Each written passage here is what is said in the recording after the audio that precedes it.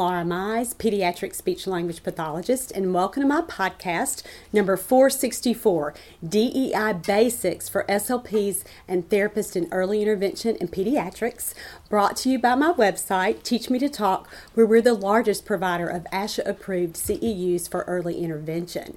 Thank you so much for being here, and let me explain what you're watching or listening to. Each of my podcasts is a continuing education course for therapists. Now, today we're taking a diversion from the topics that we usually talk about, which is early intervention, and we're going to be talking about diversity, equity, and inclusion. The abbreviation is DEI, and I'll use that frequently throughout this course. Now, there's a new ASHA requirement for all speech-language pathologists to take a 2-hour course in DEI beginning in 2023, and I believe that that's probably the reason that most of you are here. And let me also say that I received lots of emails asking me if I would do this course with the appropriate spin. That was my favorite one, so that's what we're going to do today.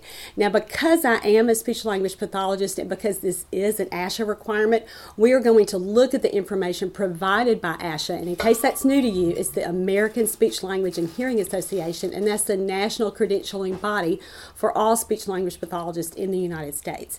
You can find out all the information that we're going to talk about today at ASHA's practice portal, and that website is asha.org.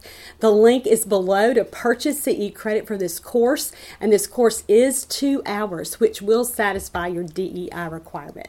All right, so be sure to go get your handout because we have lots to talk about today, and it's a long handout, so I hope that you'll have that ready as we begin our course. Now, to begin our look at basic concepts involved in diversity, equity, and inclusion, let's start with a review of the cultural terminology, which may be new for you. Now, if you are employed by a larger organization or a school system, you may have already had this kind of training, but for those of us in private practice, it may be our first exposure. So let's look at these words and definitions. And again, you can follow along on your handout, and if you need the handout, it's at teachmetotalk.com is my website, and the show number is 464. All right, let's review. The first one is cultural responsiveness. So what is cultural responsiveness? Cultural responsiveness involves understanding and appropriately including and responding to the combination of cultural variables and the full range of dimensions of diversity that an individual brings to interaction. So that's that big overall kind of global thing that we're going to be talking about today. Cultural responsiveness. Now, cultural responsiveness requires valuing diversity, seeking to further your cultural knowledge, and working toward the creation of community spaces and workplaces where diversity is valued. All right, the second term is cultural competence. So what is cultural competence? Cultural competence is a dynamic and complex process requiring ongoing self-assessment. So you decide cultural competence and where you are in this whole paradigm with this. So it's also continuous cultural education, openness to others' values and beliefs, and a willingness to share your own values and beliefs with other people. Now, this process evolves over time. It begins with understanding where you are with your own culture, continues through reciprocal interactions with individuals from various other cultures, and it extends through one's own lifelong learning experience. Okay, the third term that we want to talk about right now is cultural humility. So what is cultural humility? This refers to the understanding that one must begin with a personal examination of your own beliefs and your own cultural identity to better understand the beliefs and cultural identities of others. Now, cultural humility encourages us to consider power balances and imbalances in our interactions, and that provides a structure so that we can examine our own personal and then beyond that institutional accountability. And so what is a power imbalance? So a power imbalance is an environment, a relationship, or an interaction where one party has far more social power than the other.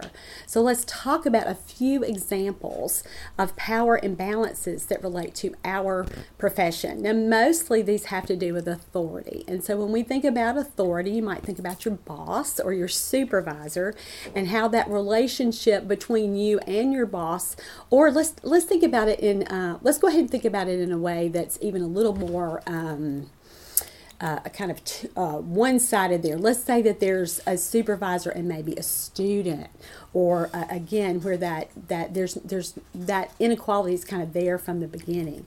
And so let's talk about how a student might feel compelled to complete requests that may be unethical or questionable. So let's kind of take both of those relationships. Let's say that you are a new clinical fellow, so it's your first year out of grad school, and so the supervisor for the clinical fellow who's coming in to be with her that day asks her to have coffee waiting when she arrives. How would that make her feel? How should the supervisor kind of think about that? See, and I think about if we're thinking about even a boss therapist relationship there, or supervisor supervisee, that's even a little bit different when somebody has to sign off, say, on your clinical fellow paperwork. And so it might be fine to ask your boss, or certainly fine to ask your friend to have a coffee waiting for you if you know that she is going to swing through Dunkin' Donuts or Starbucks anyway, but it's inappropriate for a supervisor to require that. So you have to think about it, and if you have difficulty with that, if you think, no, it's not, we've done this for years, this is kind of what we do, think about it if it were a man and a woman, and that kind of puts it in a different perspective for a lot of women. And so think about it that way. And so does it pass the sniff test? Probably not. So that's what we're thinking about with a power imbalance. We can also see this with the families that we work with client relationships. So let's pretend that we have a therapist who is very domineering and who thinks that her way is always the best way. So what would a parent do in that situation if they were opposed to maybe a behavioral approach that the therapist was using? What if they felt that therapist was really, there was an underlying kind of mean-spiritedness there? What would a parent do in a power balance like that? Well, they may keep quiet because they want their child to continue to receive services, right?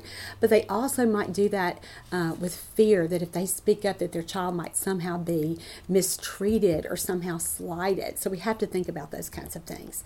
So let's talk about other kind of common power imbalances. What if we're working with a family who's from a culture where eye contact is incredibly disrespectful and even rude during conversation? And so what if we're insisting that their child doesn't make eye contact, and we kind of talk about what a disadvantage that puts that child at, and then the parents don't speak up? Why? Again, because of fear. And they a lot of times don't even really understand, or may not understand, what you're talking about, and again that cultural difference is there. And so we have to be super aware of this. And when we sense hesitancies with a goal or with a report, we have to ask a lot of questions, and we have to listen. And that's a really good example of cultural humility. And again, cultural humility, just like we talked about with cultural responsiveness and cultural competence, this is a lifelong process of self-reflection. And so because of that, cultural competence requires humility to evolve over time. And again, that begins with an understanding of your own culture and maybe even your own biases. So these terms are concepts. Cultural responsiveness, cultural competence, and cultural humility are all dynamic, complex, and as we've said 4 or 5 times now, lifelong processes. These terms are not mutually exclusive, and they've sometimes been used interchangeably. And I like this explanation that Asha's given us to kind of differentiate, and we're going to use these terms kind of moving forward. Cultural humility is a way of thinking. Cultural competence is a way of becoming, and a culturally responsive practice is a way of doing. And so we have to strive for growth in all 3 of those areas. Now, our purpose here is not so that we are conforming with today's cultural or societal norms. Our purpose for all this is what? Is to better serve the families that we are responsible for serving. And so we have to kind of keep that in mind too. And I don't know what your purpose is for taking this course beyond the 2-hour ASHA requirement, but that really should be our overall purpose in all of this, is just to do better on an an everyday basis for the individuals that we work with. Now, for the purpose of this course moving forward, I'm not going to trip all over myself trying to say all three of those terms. We're just going to use one term, and it's the overall term that Asha has chosen for this, and it's cultural responsiveness. And so that's what we're going to talk about for the rest of the course. Now, an overall summary statement to summarize the DEI effect on our clinical practices is this one, and it's on your handout, so I hope that you'll take a look at that now. So clinical approaches such as interview style, assessment tools, and therapeutic techniques that are appropriate for one individual may not be appropriate for another. And so when we read this, you might think, that is not an earth-shattering statement, Laura. We all know that, and we practice like that all the time. But we really, again, this is not maybe you're thinking about DEI, this is something completely new. And again, we're having to kind of conform to all these things that we may not even necessarily agree with.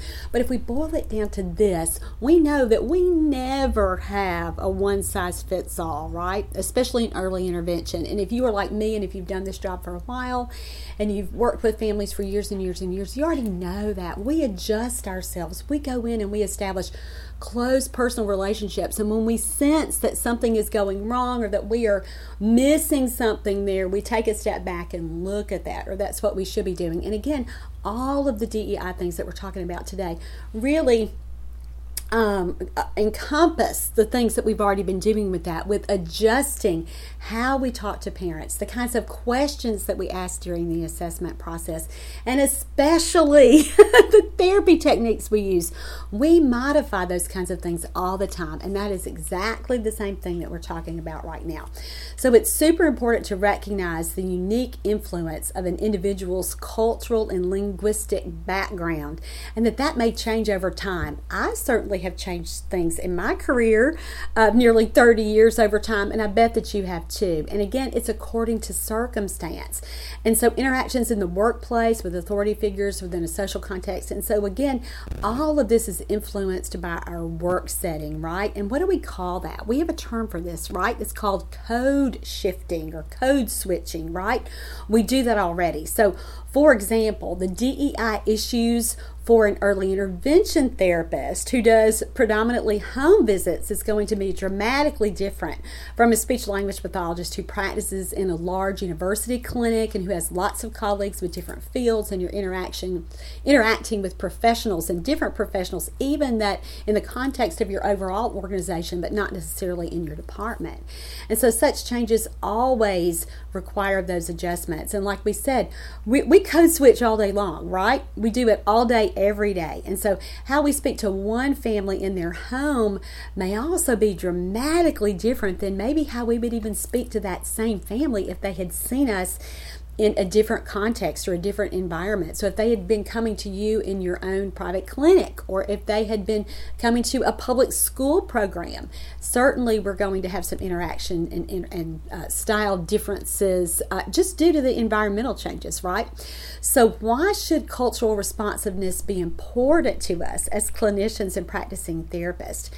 Asha has defined 4 reasons that cultural responsiveness impacts a provider. And so let's run through these. First of all, cultural responsiveness will help you respond to demographic diversity. And so I bet you're seeing lots and lots of different kinds of families than you've seen in the past. The range at the beginning of your career might have been quite different than the range now. So again, we're all experiencing that diversity. The second way that cultural responsiveness impacts a provider's ability is by understanding and responding to social determinants of health. We're going to talk about those, SDOH. We're going to talk about those in just a minute. And health disparities as they impact different populations. There's some factors that we're going to discuss that, again, are eye-opening if you've not thought about that before. But chances are you've thought about it, or else you would not be in this field. The third way that it impacts a provider's ability is by improving the quality of services and health outcomes. So when we're culturally responsive, we do offer a higher degree of just quality to parents, because again, it's not that one size fits all. We're really taking into consideration all the different variables that a child and a family are experiencing as we work with them. And the last thing that cultural responsiveness and service delivery does for a provider is it helps us meet legislative, regulatory, and accreditation mandates. And again, that's why most of us are here, right? All right, so let's look at the second bullet point that we talked about, social determinants of health and health disparities. And this is on the bottom of page 1 of your handout if you're following along. So what are social determinants of health? And again, this is abbreviated as SDOH. These are described by the World Health Organization as non-medical factors and forces in someone's daily life that impact their health outcomes. So where someone was born, where they live, where they work, where they play, where they worship, all of these contribute to health risk and health outcomes. And so the SDOH when we use that, it recognizes that individual and population health, as well as health inequities, are influenced by your physical environment, by your socioeconomic factors, and access to and quality of the health care available to you and your own personal health. And so the U.S. Department of Health and Human Services groups SDOH into 5 domains. And I think this is one that you've probably seen before. And if you are working in a state early intervention program, chances are these are things that you are discussing with your team as you develop your IFSP and as you work closely with your service coordinators. So the first one there is economic stability. And so what is economic stability? Can you afford your life? Can you afford to live? Do you have enough money to pull all those things together? And so again, opportunities for steady employment, that's a big factor, and certainly the affordability of food, housing, healthcare, and education. So that's number one, is we have to look at that economic stability. Are there enough resources to provide the things that we all need every day? Place to live, food to eat, and again, access to healthcare. The second one is education access and quality. And so does a child have access to high quality services? That would be you, right? Or a program where they can get the therapy services that they need. Will they have access to high performing schools when they become school age? What are the barriers to participation in school? And again, these are things that our service coordinators and social workers discuss routinely with families. And we as speech language pathologists and other early intervention therapists are party to these discussions too, but we have to really kind of go beyond that and evaluate these, assess these factors on our own. So what are barriers to participation in school? For us, and again, for a school-age child, this is going to look different than early intervention or a high schooler. These kinds of factors are going to look different for the toddlers that we treat. So for us, what would be a barrier to participation in services? Family instability, right? Lack of transportation. That's a big one if a child is coming to you if you're not doing home services. What about motivation of parents? That's a big barrier to participation, right? And access to quality services. And there may be other social and cultural barriers. And when we look at this broader, not just for our little guys, that we're specifically talking about, but even as they age, high-performing schools, and again, that's throughout their whole academic career, so elementary school, middle school, high school, and even post-secondary education. So are there options for children even beyond when they are on their own? The third SDOH factor that we're looking at here is healthcare access and quality. So access to insurance, access to a primary care provider, access to preventative care, and proximity to qualified providers, pharmacies, and medical supply stores. And so this is a big one for us as speech language pathologists. At Teach Me to Talk, I get emails almost every day where a family is saying, I'm on a 6-month wait list for speech therapy, or I'm on a 1-year wait list to have my child evaluated to see if he or she is autistic.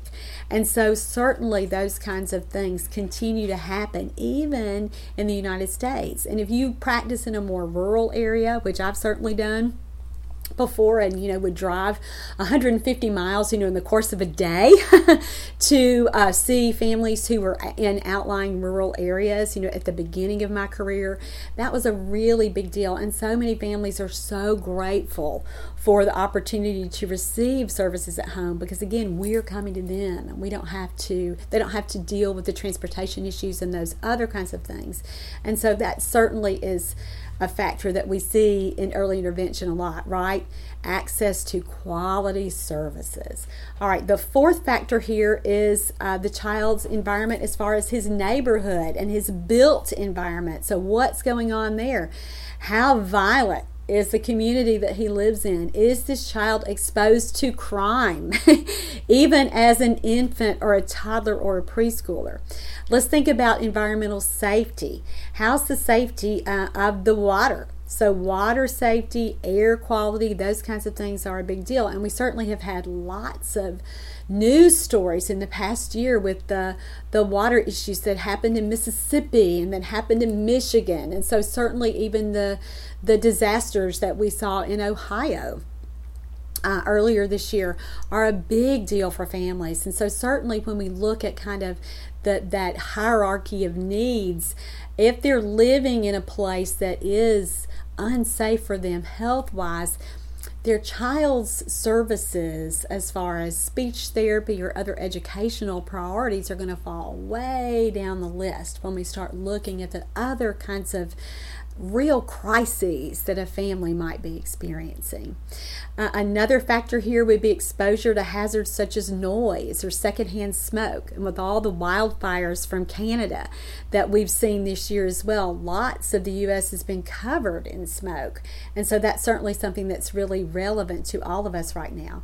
Another point here would be access to healthy foods. So does a family live in a community where they can get fresh foods, or is everything, again, when we think about just a healthy diet, does the family have access to provide that for their child? And then certainly opportunities to exercise. And you may have grown up like me in the 60s and 70s where we played outside, where we had, I saw a YouTube the other day where a lady was talking about, her mom routinely sent them outside and locked the door and they were not supposed to come home till supper time.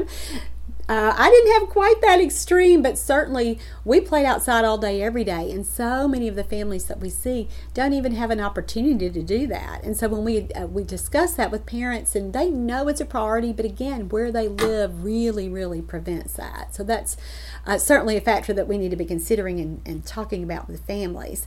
And then the fifth one here of our SDOHs that we're calling them is social and community context. So social supports within the community.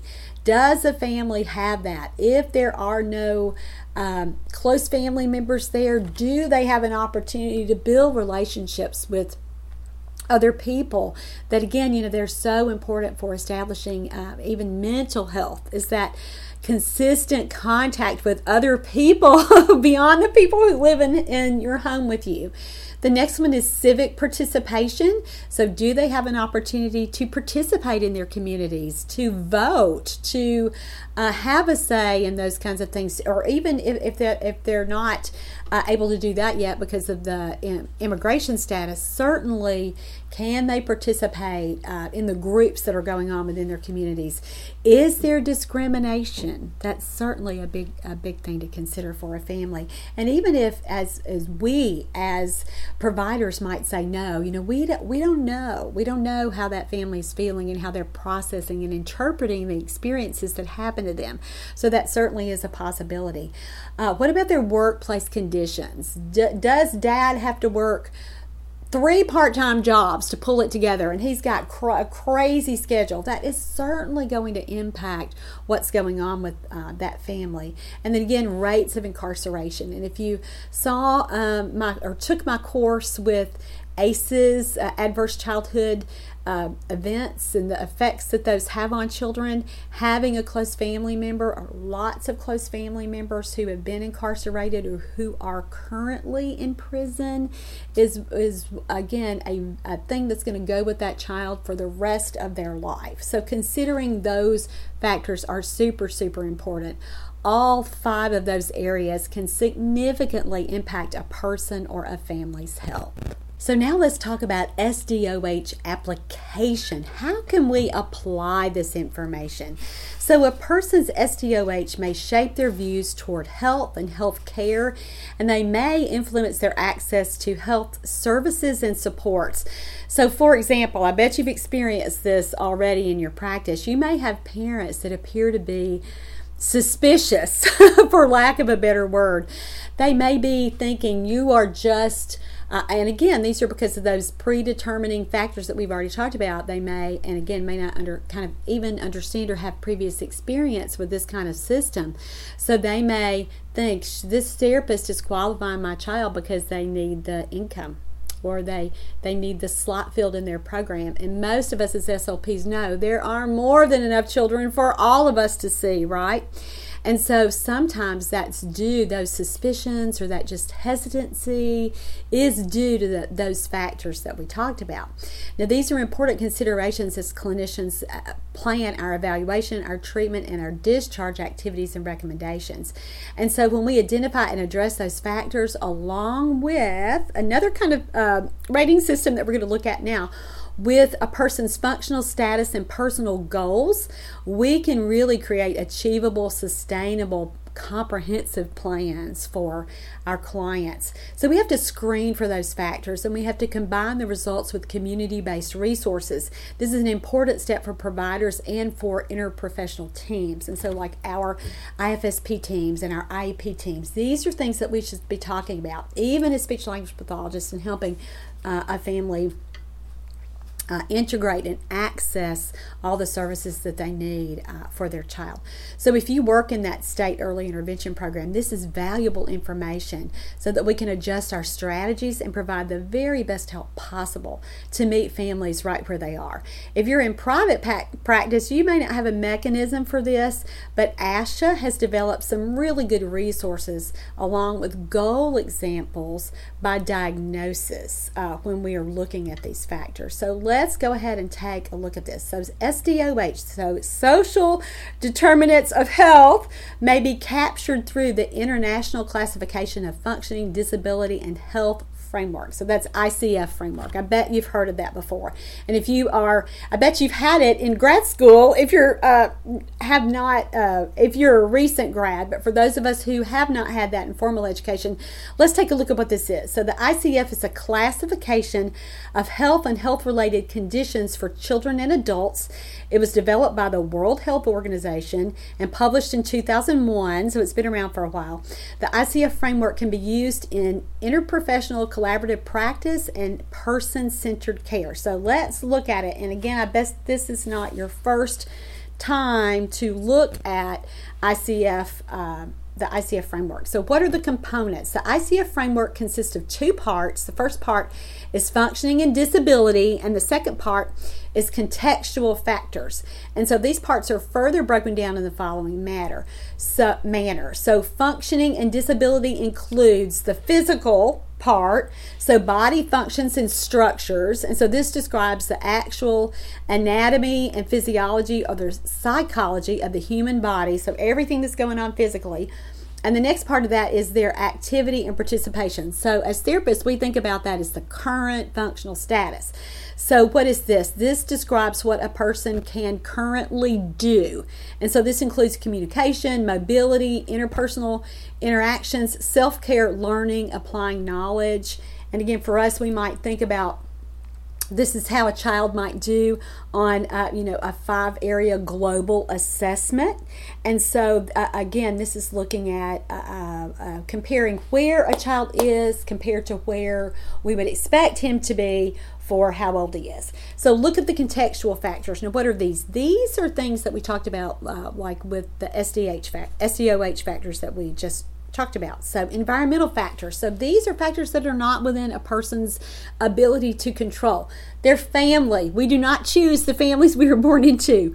Their work. And again, You may have the perfect job, and we are so blessed to be able to do that, but so many families that we are working with are underemployed. They're not working in a field that feels satisfying to them, so that certainly is a factor as well. They may not be, again, economically as stable as they need to be because they don't have the option to pursue the kind of work that would provide that for them and their families. Other environmental factors, government agencies, laws, so the things that we all have to comply with, and then cultural beliefs are an environmental factor too. And then let's look at the personal factors that are included under this second area in the ICF framework. So this would include race, gender, age, education level, coping style, so someone's mental health. Personal factors, again, are not specifically coded in the ICF because of that wide variability among cultures, but they are included in the framework. Because, though, they are independent of the health condition, they may have an influence on how a person functions. And again, sometimes we don't always consider that because we're looking at that, like we talked about at the beginning, the body functions, structures, and activity and participation. So the functioning piece, not necessarily all of those additional contextual factors. So, let's talk about, too, how ICF looks at functioning versus what we as therapists, we probably, especially if we have been more medically based in our training, we might think of ourselves more with the international classification of diseases and related health problems. So we know that as what?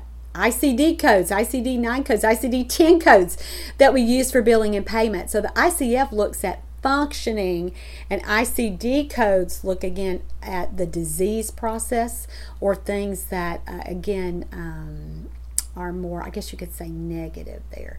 So therefore, we have to put those two together to provide a more comprehensive picture of the health of individual persons and then also populations. So the ICF is not based on etiology or consequence of disease like the ICD codes are, but it's a component of health. And so it's certainly an important consideration. While functional status may be related to the health condition, knowing the health condition does not predict functional status. And we see that all the time where a child may have two children may have the exact same diagnosis, but they're living in different homes. There are other variables that, again, one child has maybe more options and more access than another child. So even though they have the same diagnosis and might be matched pretty closely on those physical kinds of characteristics, there still might be a pretty big gap in that functional status because of all the other factors that we've discussed. So ASHA has developed some great handouts by diagnosis written according to this ICF framework. So we're going to look at the one for language disorders because when I was researching information for this course, this is the one that I felt applied more to us as early intervention therapists and speech language pathologists. So look at this, and this is actually page 4 and 5 of your handout is this orange handout, and again, this is from ASHA. So person-centered focus on function for language disorder. So this is just a nice way to sum it up if you've never thought about it before. And again, this is something that we're doing with our IFSPs when we are making these kinds of plans with families, and our IEPs if you work in a preschool program and see some preschoolers who are beyond age 3. And so this is a nice handout to kind of look at that. And the first page here really is informational for you. So what are person-centered functional goals? And so these are goals identified by the child in partnership with the clinician and family that allow participation in meaningful activities and roles. And so certainly with us who work with toddlers and young preschoolers, the family is going to be determining those kinds of priorities for that child. The second section, why target person-centered functional goals? And again, all the reasons here that we all know as therapists. We want to maximize the outcomes that lead to functional improvements. We want our kids to communicate in a better way than they've been able to before. we were involved with that family. We certainly want to work on things that are important to that family. We want to optimize the child's potential to participate in meaningful activities. And again, this would be in his home or beyond that, to facilitate a partnership that ensures that the child and family have a voice in the care that's received and in the outcomes achieved. And then to demonstrate the value of skilled services to payers. So we want families to see a benefit for us being involved in their child's life and in their lives. And so again, there's some descriptive things here. There's a nice chart that talks about the interrelatedness of the health condition, and then activities and participations, body functions and structures, and then the environmental and personal factors. And those are the things that we just talked about. So the second page is a case study, and I love that the case study little boy is named Johnny. So we look at this for language disorder. So assessment data is here, and so we've got the child's, and again, this is just a case study, so you have his scores, how we did on the self, the PPVT, the EVT, and you can take a look at that, the gift test. So we've got all of his stats right there, his assessment results. And then over in the next column, we look at his activity or participation. So what things have his parents decided are difficult for him? What are the problems that they have described? And again, this is totally different than his assessment results. So, for example, here, Johnny has difficulty making friends and being included in other children's games. He has difficulty joining in conversation with his peers. He has difficulty communicating independently with unfamiliar adults. And so when an adult can't do the heavy lifting, it's hard for him. He's not able to communicate as effectively as he does with his parents or other familiar adults in his life. He also has difficulty telling adults about past events. And then a strength here. He enjoys having family members read to him. And so then the next section, what are the environmental and personal factors? And so you have his biographical data here. He's 4 years old. He attends a Head Start program. He enjoys preschool, where he interacts more often with teachers than with peers. He has, and then you list, he has access to speech language services because you are his therapist. He has a team. And then it goes on to describe his other personal factors. So his living environment, he lives with his mother who has a learning disability and his grandmother who has a hearing impairment. They live in a low socioeconomic neighborhood. And then certainly information about their primary language. And it says here, English is the only language spoken in his home. And so then we look at the clinical reasoning with some summary statements there, and then the goal setting. And again, you can take a look at this for an example, and I think it is a nice way to summarize it. Lots of times you're writing this kind of information in your reports anyway. So this would be a great way for you to kind of organize it. And if you are in private practice and you're just looking at a way that you can tighten things up and have more structure and more, again, make your practices more in line with using some of these established frameworks, that's one that you will probably want to take a look at. Let's discuss starting point for training for cultural responsiveness. So just like every other skill set, you can't just learn about it. You have to be able to apply the set of knowledge and skills to provide services, again, that are uniquely tailored to each individual that we see. So self-reflection is a starting point for cultural responsiveness. And by self-reflection, what do I mean? I mean looking at where you stand with regard to these issues. And so I want to refer you now to a few resources that ASHA has developed to help you self-evaluate your own cultural responsiveness. And these are the last few pages of your handout. Now, we have not gone completely through the first 3 pages, so don't feel like, oh, we're flying. And no, we're going to back up to, I believe that we were probably on page 2 or 3 when we started talking about these other handouts. But I want you to take a look at these last 3 handouts in your handout packet.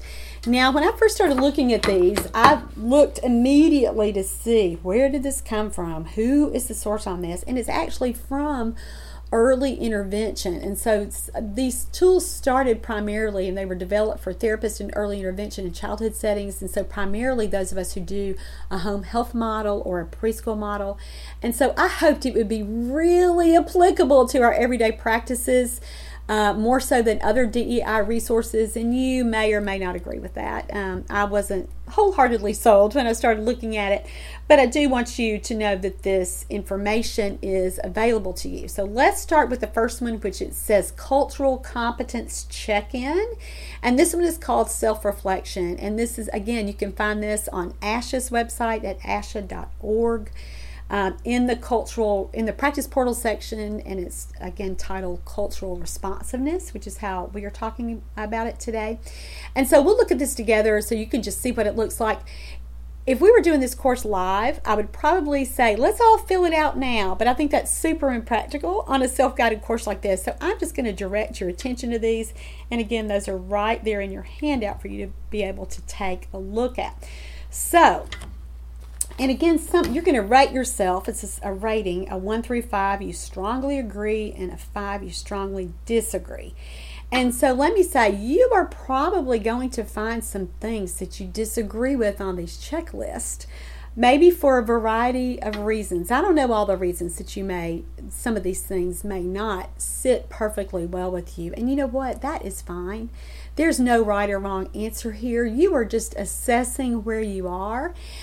Take, for example, if your core spiritual beliefs really clash with some of these points, this is an opportunity for self-reflection so that you can firm up your own position about some of these topics. But at the same time, we still have to maintain professional credibility, right? And we still have to understand cultural responsiveness. And for me, that just, again, looks like kindness, and it looks like loving the people around me, regardless of where they're from, or their skin color, or how they're alike with me, how they're like me, how they're different from me. And again, you can look at how you're going to pull all this together. So, and we're not going to do all of these questions, but let's just read a few. I'm aware of and acknowledge the influence of others' cultural backgrounds. I'm aware of my beliefs and value systems and do not impose them on others. I believe that it's acceptable to use a language other than spoken English in the United States. I accept all levels of acculturation into the dominant culture. And again, you can go down and read the rest of these and respond. I am driven to respond to others' insensitive comments or behaviors. I do not knowingly participate in insensitive comments or behaviors. I'm aware that the roles of family members may differ within or across cultures or families. And so read through these things. And certainly for us as speech-language pathologists, the information in the right side of the column is on this first handout. It's really, really important. I understand that the use of a foreign accent or limited English skill is not a reflection of reduced intellectual capacity or the ability to communicate clearly and effectively. I understand how culture can affect child-rearing practices with the following: discipline, dressing, toileting, feeding, self-help skills, expectations for the future, and communication. I understand the impact of culture on, and again, it gives you lots of variables here: access to healthcare, education, family roles, religion and faith-based practices, gender roles, alternative medicine, customs, practices, and traditions, perception of time, the use of AAC, views on wellness, views on disability versus ability, the value of Western medical treatment, or certainly even employment. And so we also are looking at how cultural norms may influence social communication, and that's certainly important to us as speech-language pathologists. And again, if we're working with a family who has really different behavioral and interactional components, they value different things than we do in our American culture, we're going to see some differences there. And so eye contact, interpersonal space, use of gestures, comfort with silence, turn taking, interrupting may be extremely rude in many, many cultures. And lots of us do that because we're used to having the floor and saying what we want to say. Topics of conversation, asking and responding to questions, greetings, interruptions, there it is. Use of humor, decision-making roles, directness, that's a big one, right? And then play, including the value of play. So a good tool for you to, again, no right or wrong answers. It's just to kind of know where you are and again, where you stand on these kinds of issues. Okay, so let's take a look at the next tool. And this one is policies and procedures. And so this tool was developed to heighten your awareness of your agency's programs, policies, and procedures and the impact or influence of cultural and linguistic factors. And again, this says there's no answer key, but you should review the responses which you rated no. And so this gives you a starting point, and it also lets you know, again, where you stand and how you need to come to terms with your own views, and then how those align with practices so that you are not discriminatory and so that you are inclusive and that you recognize, again, diversity and equality. And so the first one, my agency or program has a mission statement which states that all persons shall receive appropriate services. My agency program has a visible policy that commits to providing a safe space for all individuals, regardless of race, ethnicity, gender, ability, language spoken, or sexual orientation. My agency program has a policy for providing conscience protections for staff or employees. That's very, very important for those of us who have say religious and spiritual differences with some of the things that we are being asked to do. Do we have a way to conscientiously object to those things? Is there a policy? My program or agency has a policy for handling inappropriate language or behavior related to factors like race, ethnicity, gender, ability, language spoken, or sexual orientation. And so again, look through this. Some of these are super important again for us as SLPs. My agency program has a list of interpreters and resources for making both manually coded and spoken communication available. And certainly look at these things and really decide what you can do. Some of these things are out of your control if you are working within a large organization or even a small one. If you're not the boss, you can't always change how things are, how things proceed for the future for your company. But take a look at these kinds of things so that you can know where you stand on these things. And the last one is self-reflection for a culturally responsive practice. And on this rating scale, again, this is just how we view the influence of culture and language on service delivery. And so you can rate yourself as things I always do, things I sometimes do, and things I rarely do. And so many of these factors here are things that we've already discussed, but just take a look at where you are with these. Again, I think that some of the issues on the right side are probably a little more pertinent to your everyday practice. I consider cultural norms and preferences when we're planning appointments, holiday celebrations, services in the home, community outings, meals and snacks, homework, and recommendations for caregivers. We certainly should be doing that, right? I allow alternative methods of sharing experiences and communication. We're all about that. Any way you can communicate, right? So storytelling, use of props to support the oral tradition that's present in some cultures. I allow for alternatives to written communication, pardon me, which may be preferred. And so again, how do we communicate with parents? We communicate verbally. We model the recommendations. We use, video and audio clips, and we use technology. And then when communicating with individuals whose native language is not English, I use trained interpreters and translators, keywords or signs in their language. I bet you've done that, right? Visual aids and gestures or physical prompts. And so look at this information. And as I said before, you may have some personal beliefs that don't always align with some of the things that you may be asked to do. And so one of the things that I really liked about these resources is it said to really talk about that. Talk about if there's a way for you to have some conscientious objections or however your company or program or organization chooses to handle those kinds of things. But I think they're important things to think about, so I hope that I've given you some tools to be able to do that. Now let's look at a few key points for cultural responsiveness for speech-language pathologists. Now the opening statement on ASHA's practice portal is this: ASHA requires that speech-language pathologists practice in a manner that considers the impact of cultural variables as well as language exposure and acquisition on the individual and their family. And then it says something that's really just obvious. Speech-language pathologists provide services to diverse populations.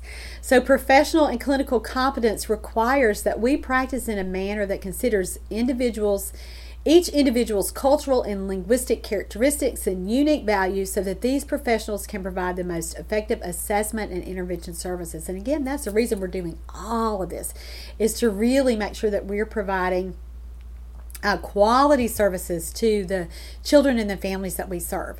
So addressing these kinds of issues is not new for us. ASHA certified practitioners have met academic standards and then professional standards as we went through the CF process that include knowledge of cultural variables and how they may influence communication and service delivery. And again, those are parts of our standards for grad school and for our first year of employment there.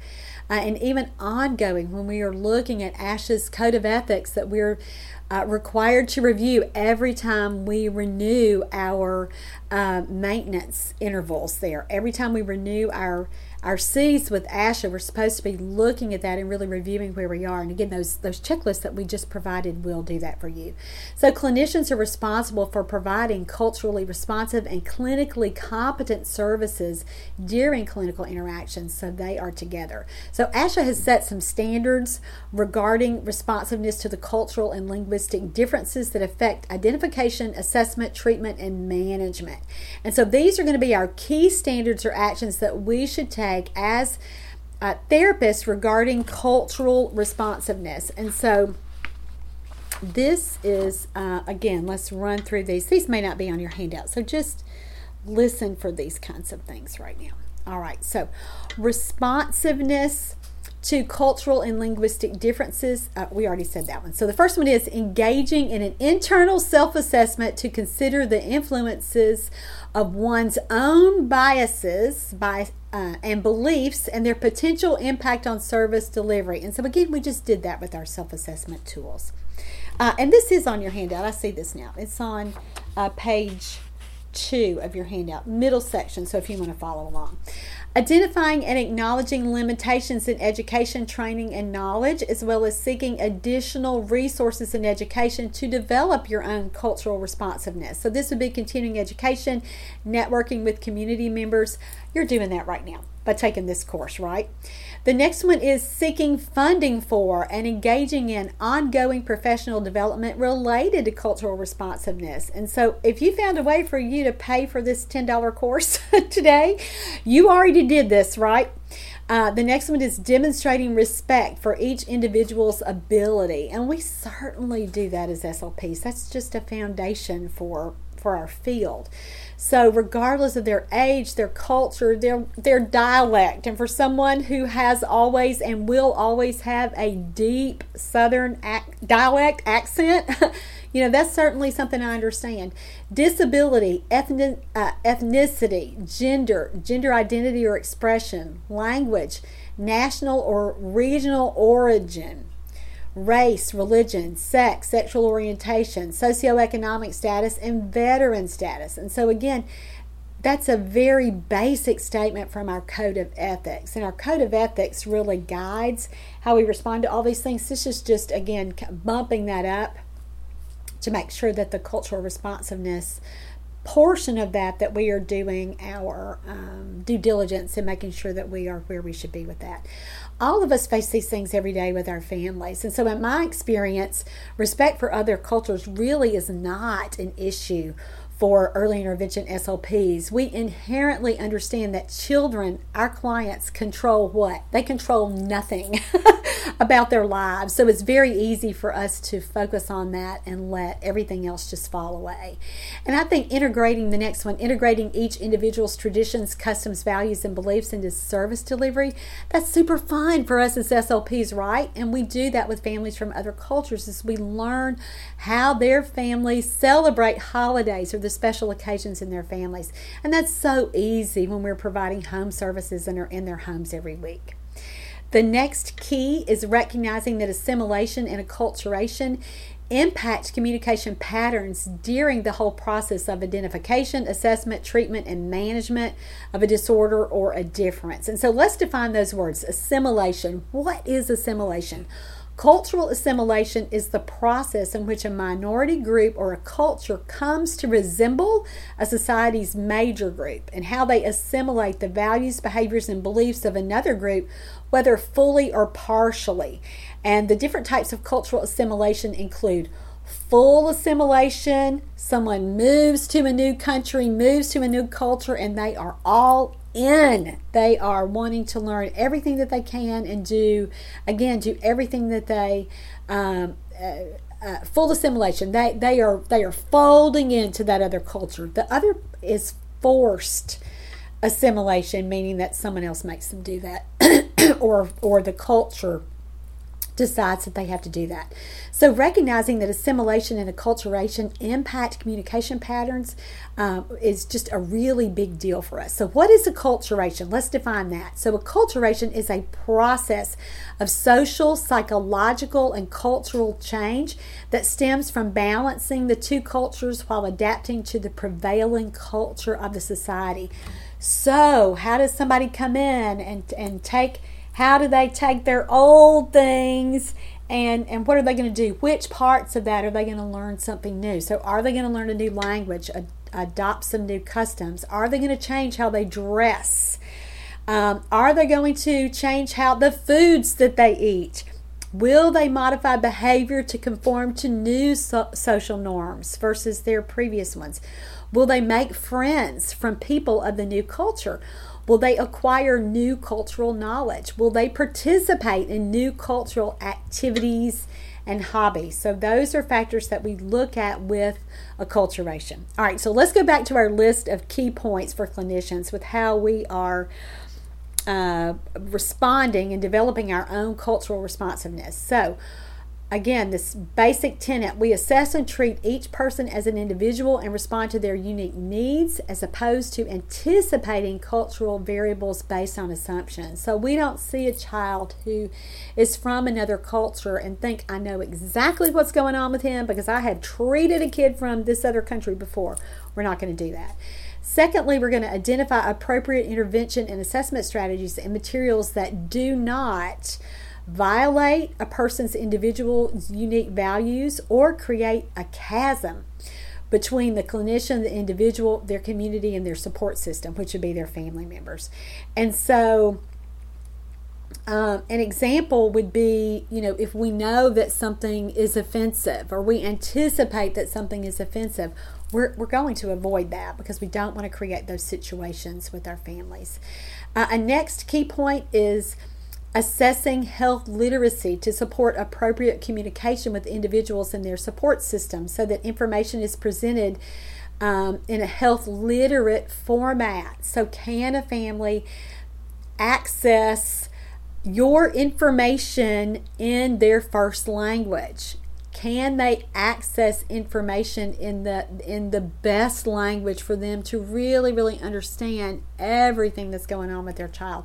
We also see this just in parents who have low literacy levels. So sometimes our parents that we're working with, again, don't understand the things that we are explaining because we keep things in professional jargon or their low education levels or their low literacy levels really prevent them from fully understanding when we give them a written report. So we have to be really, really careful with that.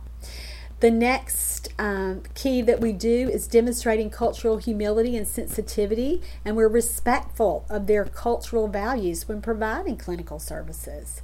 Another thing we do is refer to and consult with other service providers with the appropriate cultural and linguistic proficiency, including using, and these are some more terms that you may not have heard of before.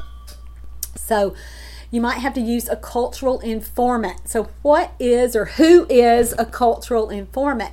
It's a member of or someone familiar with a given culture who can supply relevant information about that culture to a third-party member. Sometimes we use our interpreters in this way, right? An interpreter is there with the family, and so they might be a cultural informant in addition to an interpreter and translator is listed a couple of steps on down. So, but sometimes we do that in that way. A cultural broker. This is somebody who acts as a bridge between diverse families and schools, or one who advocates for a given culture to a third-party member. So we might see that. And again, what I've already talked about, other ways that we consult with other service providers would certainly be an interpreter or a translator when we need to use that. Another key point for developing cultural responsiveness is upholding ethical responsibilities during the provision of clinically appropriate services. ASHA's Code of Ethics was revised this year. We'll take we're not going to be able to take an in-depth look at that, but I certainly want to point you in that direction. I'm going to be doing a course revision on that, so look for that soon.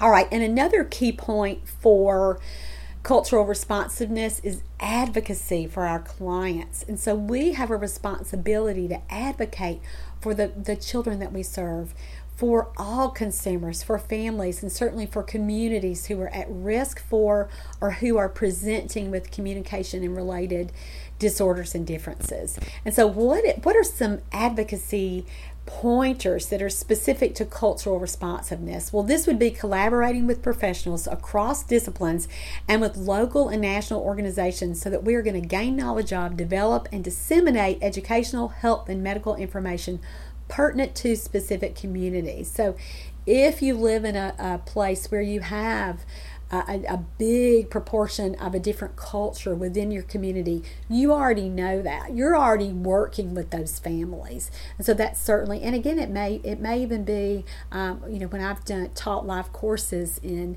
Ohio and northern Indiana, and where clinicians shared that they worked with a large population of Amish. And so even we may not even have to think about cultures that exist outside of the United States to really, we're already doing these things. We're already looking at these things. All right, the next thing might be gaining knowledge and education of high risk factors. So a relevant example for us might be, are we working in a community where fetal alcohol syndrome or there's prolific drug use among mothers? Is that going on in our communities? Are we certainly in eastern Kentucky, all those years we lived in Kentucky, that was a really big deal.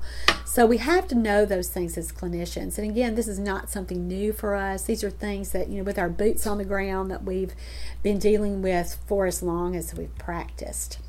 The next one is providing education regarding prevention strategies for speech, language, cognitive, hearing, balance, voice, and feeding and swallowing disorders in specific populations. So what are the kids that are in a particular culture at risk for because of those cultural factors? The next one is providing appropriate and culturally relevant consumer information. So we talked about our marketing materials, not just those reports, but even the information that we're giving out to communities for outreach, for service provision, for education. And we're considering health literacy, the values and the preferences in the community. And the last one is identifying and educating our community partners regarding the impact of state and federal legislation on service delivery. So this is going to lead us right into the review of ethical considerations, and that's what's coming up next. Next, let's look at ASHA's Code of Ethics regarding cultural responsiveness. So the ASHA Code of Ethics, and again, this is what we sign every time we redo our maintenance certificate of maintenance interval, or whatever we call that. It contains the fundamentals of ethical conduct, and again, this is described by the principles of ethics and by our rules of ethics. So the principles of ethics form the underlying philosophical basis for the code of ethics, whereas the rules are the specific statements of minimally acceptable as well as unacceptable professional conduct. And so what would the code of ethics have to say about cultural responsiveness? Well, it establishes the responsibility of each of us to provide culturally and linguistically competent services. I've said that how many times now? 4 or 5 times. And to research and avoid discrimination in any of our professional relationships. And again, this is professional to professional or professional client. So discrimination in any professional arena and against any individual, whether subtle or overt, ultimately what? It ultimately dishonors our profession and it harms all those within the practice. So the violation of the code of ethics may have some pretty serious consequences. Not that you just should do these things, but again, these are important for you to know. So that's why we're reviewing what's mandated by our organization. All right, the next natural question for us is, okay, you've told us about cultural responsiveness. We know what it is. We've even looked at those keys. How do we develop it? And so, as we said before, developing cultural responsiveness is an ongoing practice. It involves self-awareness, so knowing where you stand. It involves cultural humility. And it may require SLPs to recognize that we don't know about the language and the cultures of the individuals, families, and communities that we serve. And so as a result, then what do? We begin to seek culture-specific knowledge and experience in these areas. So what do culturally responsive SLPs look like? And here we're on the bottom of page 2 of your handout if you're keeping up. So the culturally responsive clinician has the ability to simultaneously appreciate cultural patterns and individual variation, engage in cultural self-scrutiny to assess cultural biases and improve your own self-awareness. Utilize evidence-based practice to include client, patient, family characteristics, clinician expertise, and empirical evidence in clinical decisions. And so what is that? That's the triangle of EBP, and we should all be doing that. It's always, looking at the family and what they want, looking at you and what you know, and then looking at the research. What does the research have to say about that? And sometimes we get confused. We think it's just all research-based when we're not thinking about including what we know as people who've done this for a long time and really developed some expertise, and certainly what a family's desires are for their own child. The next ability that we're going to look at is understands the communication context and needs of clients and patients and their families by considering communication disorders within the social context. So how does it affect this family from a different culture hearing that their child has autism? How does it affect them when they realize, and sometimes a lot of our families from other cultures think, this is just because he can't learn English, and they really don't realize that there's an underlying language disorder, and it doesn't matter if we're talking about English or whatever their primary language is, and so we have to help families understand that. Culturally responsive clinicians also identify bias and or determine the appropriateness of materials and assessment and treatment materials and practices. So I know that you're looking at that. And we all have these. We all have implicit biases. We all have subconscious biases. And so we know that, and we begin our process of self-reflection to uncover those areas for ourselves. And so additionally, culturally responsive clinicians recognize the role of fairness when we're advocating for promoting and providing quality care and education for all the individuals that we serve. There's actually a continuum of cultural competence, and you can look at the researcher's name on your handout that identified this. So the first one is cultural destructiveness, and this stage includes policies, practices, and attitudes that are detrimental to cultures and individuals within those cultures. And so again, this is kind of looking at a starting point. Somebody might be at cultural destructiveness. Number 2, you kind of move up. Cultural is still bad, but you move up. Cultural incapacity. At this stage, agencies and individuals do not have the ability to assist those in need. The next one is cultural blindness. At this stage, the prevailing belief is that color or culture makes no difference or does not exist. So you're trying to look at everybody as the same, no matter what. There are problems with that. The next one is cultural pre-competence. At this stage, cultural differences are accepted and respected, and it includes ongoing self-assessment of cultural bias. And the last one is advanced cultural competence. At this stage, the individual or agency holds culture in high esteem and works to contribute to knowledge regarding culturally competent practice. So look at that, figure out where you are in that continuum, and then we'll take a look at what we need to do about that next. Next, let's look at the specific steps for developing cultural competence. And we've already said a lot of these, so we're going to run through these pretty quickly.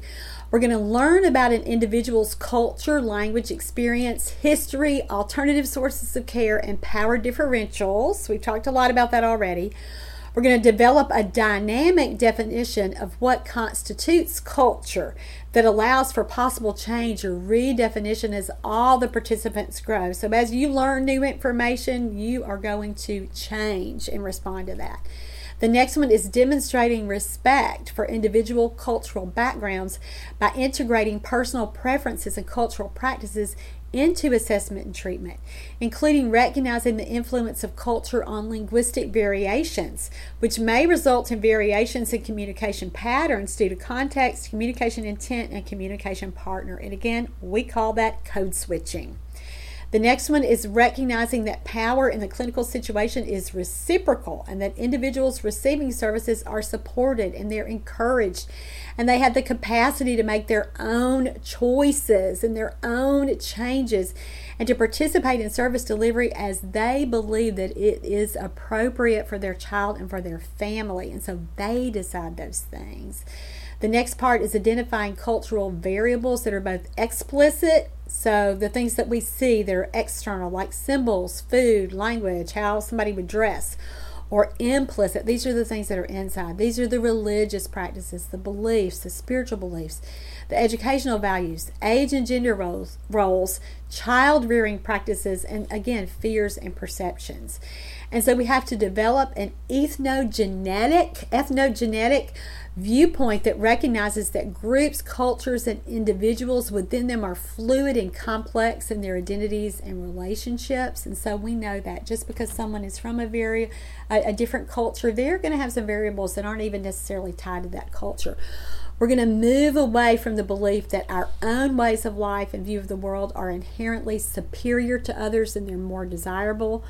We're going to move away from essentialism. And what is that? It defines groups as essentially different and with characteristics that are natural to the group. And why is that a problem? Because essentialism does not consider that variation that we all have within a culture. And it can lead healthcare professionals to stereotype their patients. And when we stereotype someone, that usually results in what? In discrimination. And so we don't want to do that. So healthcare professionals may incorrectly focus our practice on beliefs about the group instead of individuals. And as a result, we have got to analyze ourselves and we have got to be really, really careful in how we respond to these kinds of things. We all can recognize cultural variability. And so individuals within all cultures vary based on their differences, their preferences, their values, and experiences. Culture is learned, it is not inherited. So what are the cultural dimensions that are globally applicable and that are reflected in all aspects of life? So what are the things that we look at that make us all individuals that with this variability? It's our family life, our child rearing practices. These are the things that affect us the most, right? Education, employment, and healthcare practices. And so researchers have identified the following as the broadest and most encompassing dimensions of cultural variability. And so these are kind of where somebody could be with these, just looking at all the factors that we just talked about.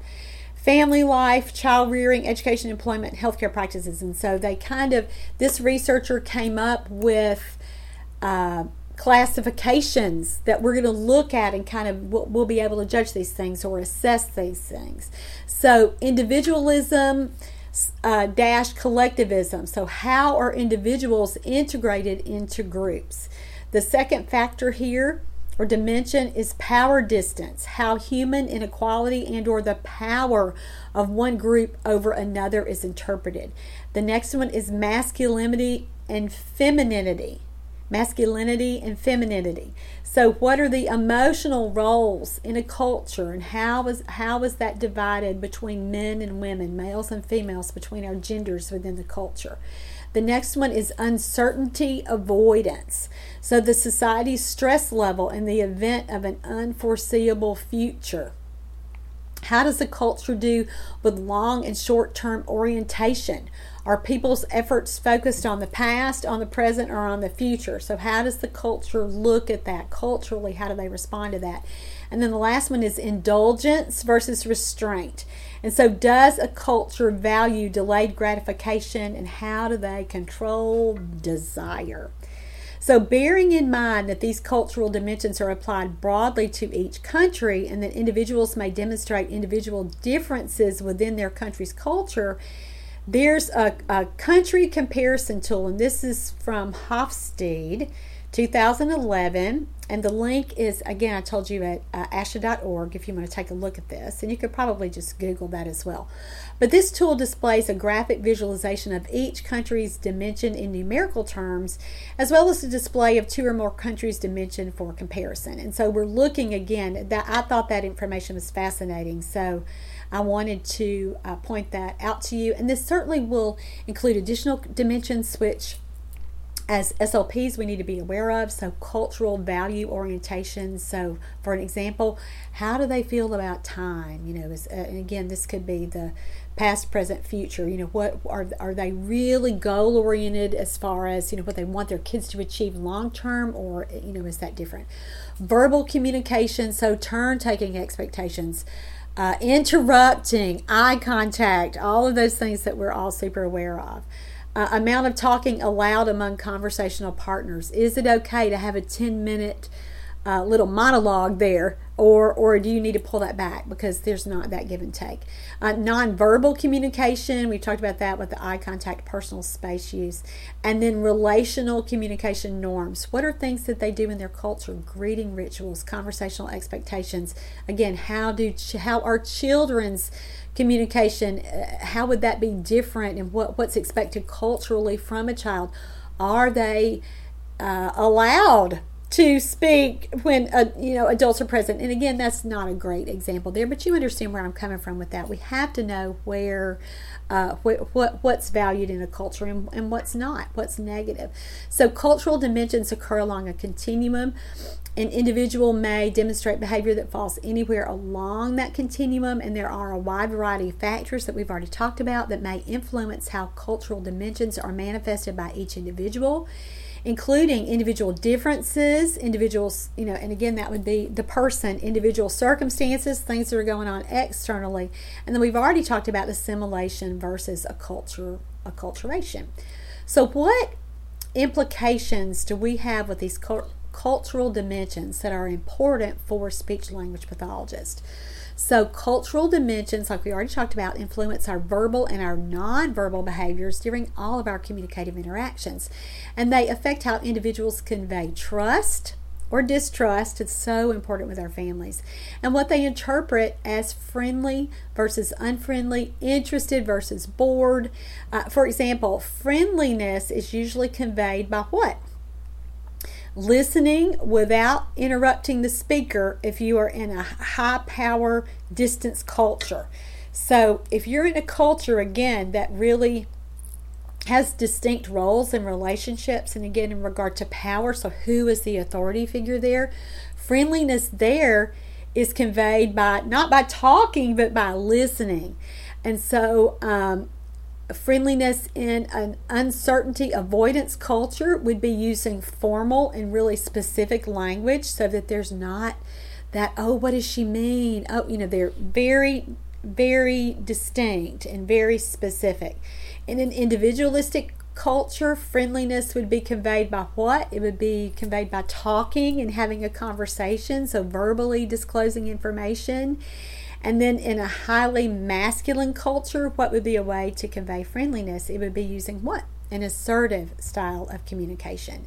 And so when we fail to recognize these variations, it can result in crucial miscommunications. And so, for example, we've seen this even, and we've heard about it certainly in school districts, and again, talking about older children, where professionals in education setting may value low power distance, and so they may attempt to treat students and clients and patients and families as equal and encourage them to participate in setting goals. But someone who's from a high power distance culture, really may question the competence of a professional who wants to include them. And you certainly have heard that. You've heard parents say to you, "Why are you asking me? You're the professional. You tell me what we need to work on. You tell me what we need to decide." And so again, when we do that, those discrepancies may negatively impact our communication with families.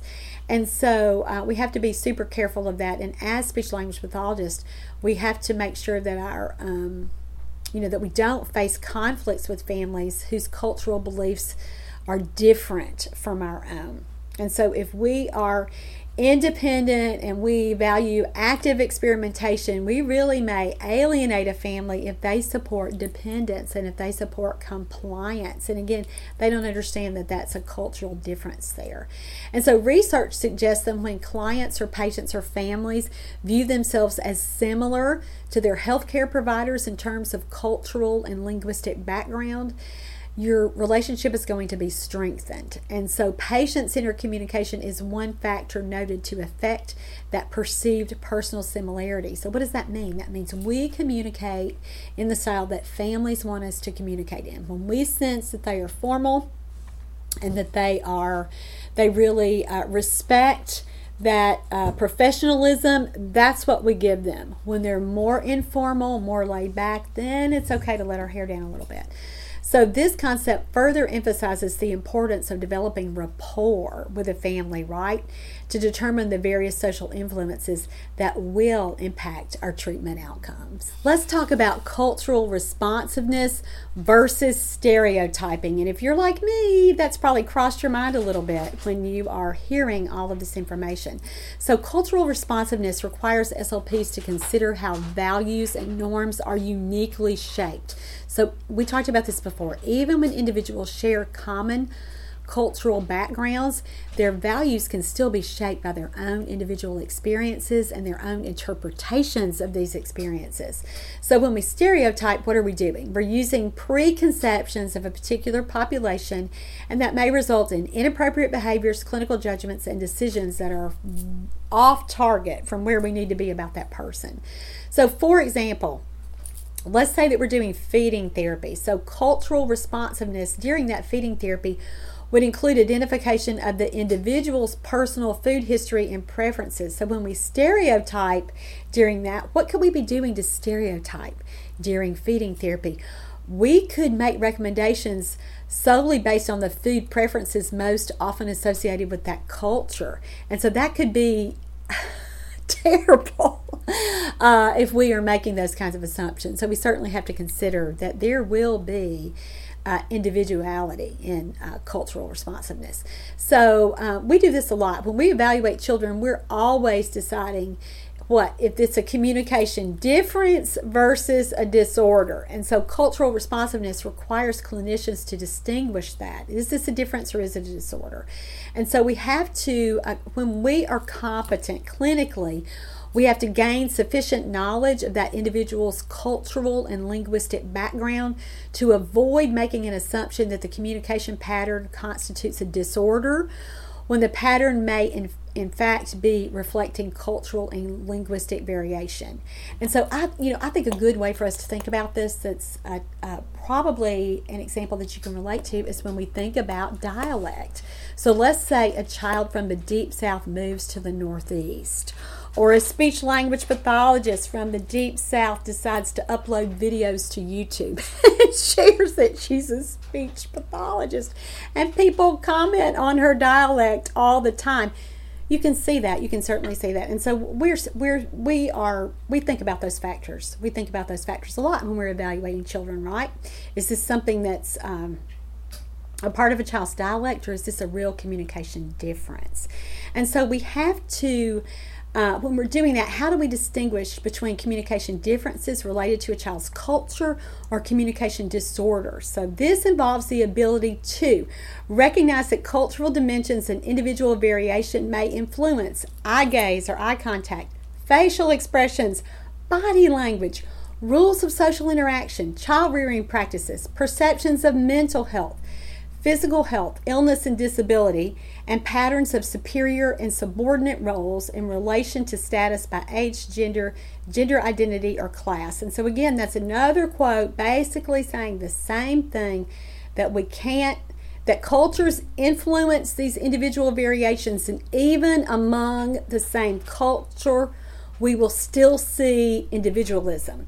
So we have to continue to review cultural and linguistic variables and factors that influence communication to determine if the patterns are consistent with their cultural background or their linguistic background, and again, if this is a true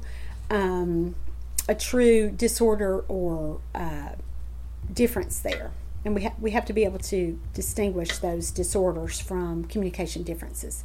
So we have to identify a communication difference as a variation of a symbol system used by a group of individuals that reflect and is determined by shared regional, social, or cultural or ethnic factors. And we have to recognize that those variations are rule-based, and it's not a disorder there. And so, for example, again, the accent or the dialect does not reflect an articulation disorder. My vowels are different from your vowels, probably. It's not a disorder, right?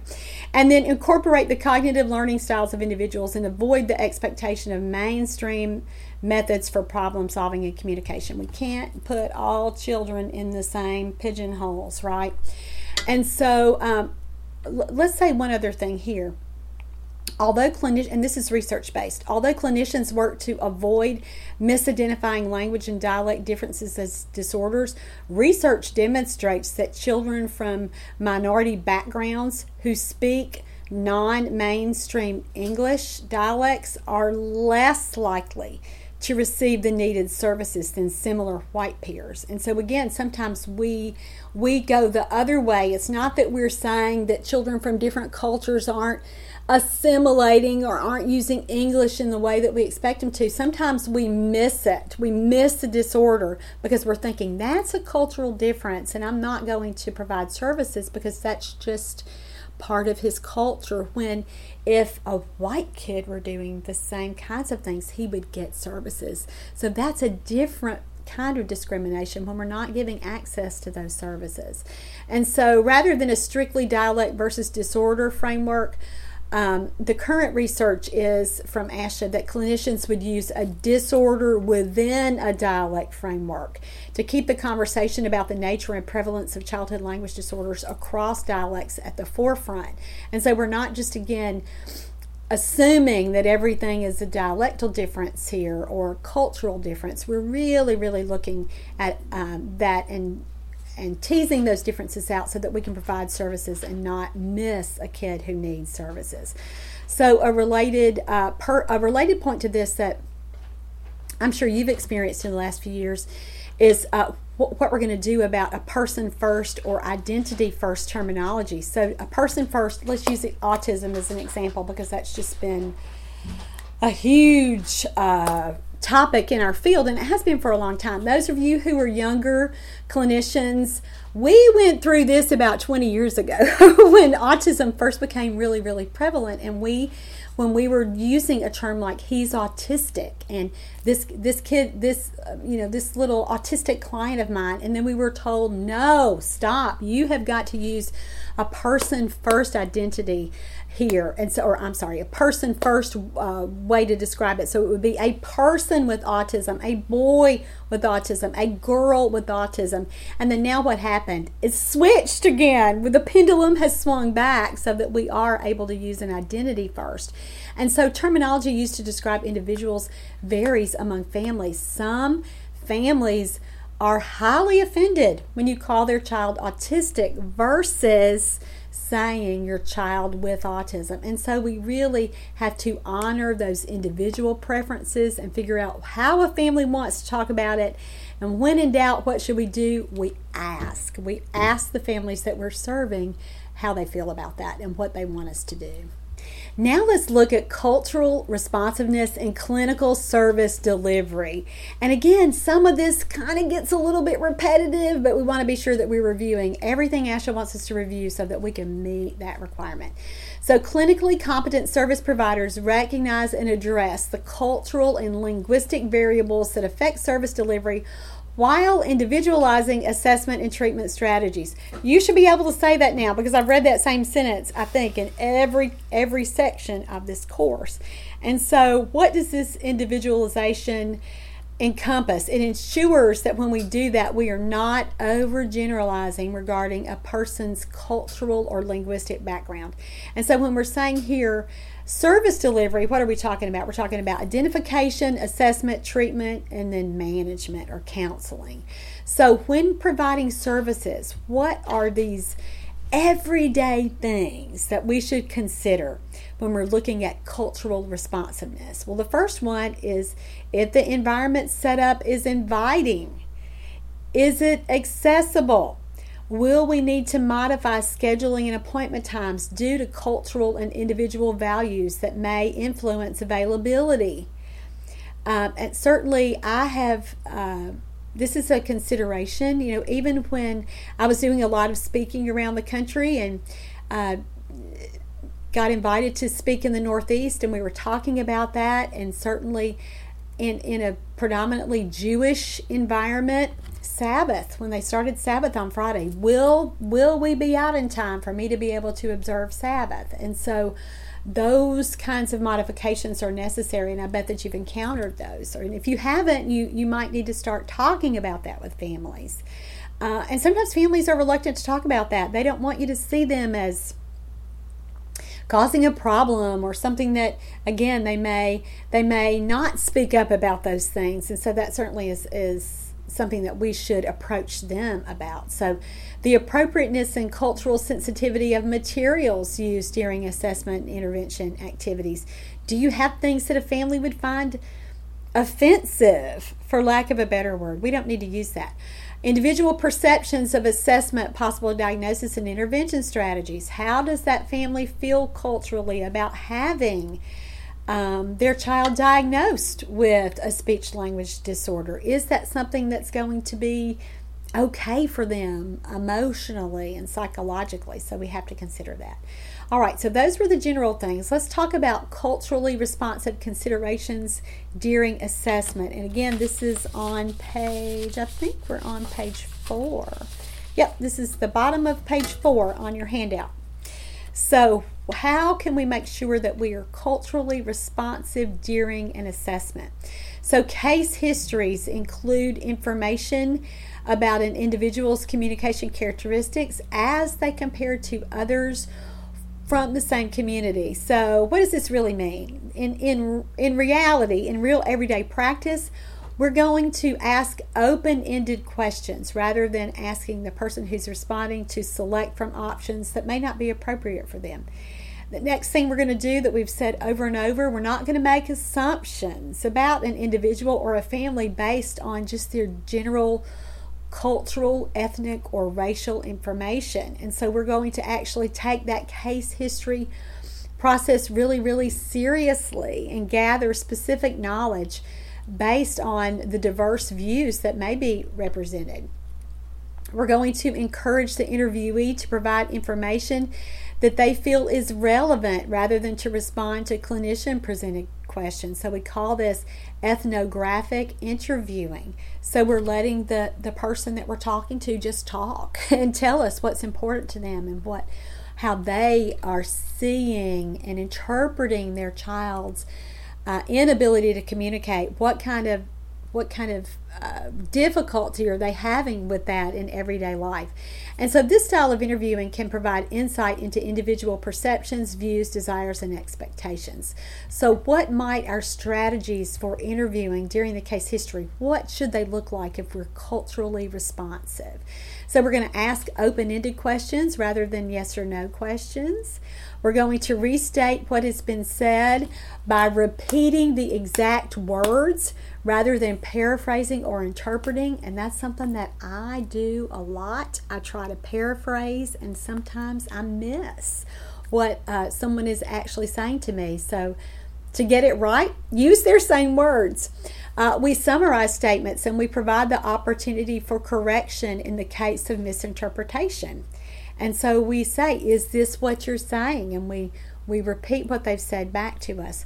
We avoid multiple questions posed in rapid succession and or multi-part questions. And so we as SLPs in our hurriedness to get through, let me just get all these questions out of the way so I can start the real part of the assessment, which is how I look at this child. And, again, we want to avoid that. We want to avoid leading questions that tend to direct the person to a specific response. And we avoid using why questions, because why questions sound judgmental and they may increase defensiveness in a parent. So now let's talk about assessment tools and what we can do to be culturally responsive. Under most conditions, the use of standardized tests alone is not a comprehensive approach to determine whether an individual has a communication disorder. And guys, that's true no matter race, ethnicity, gender, culturally, what's going on.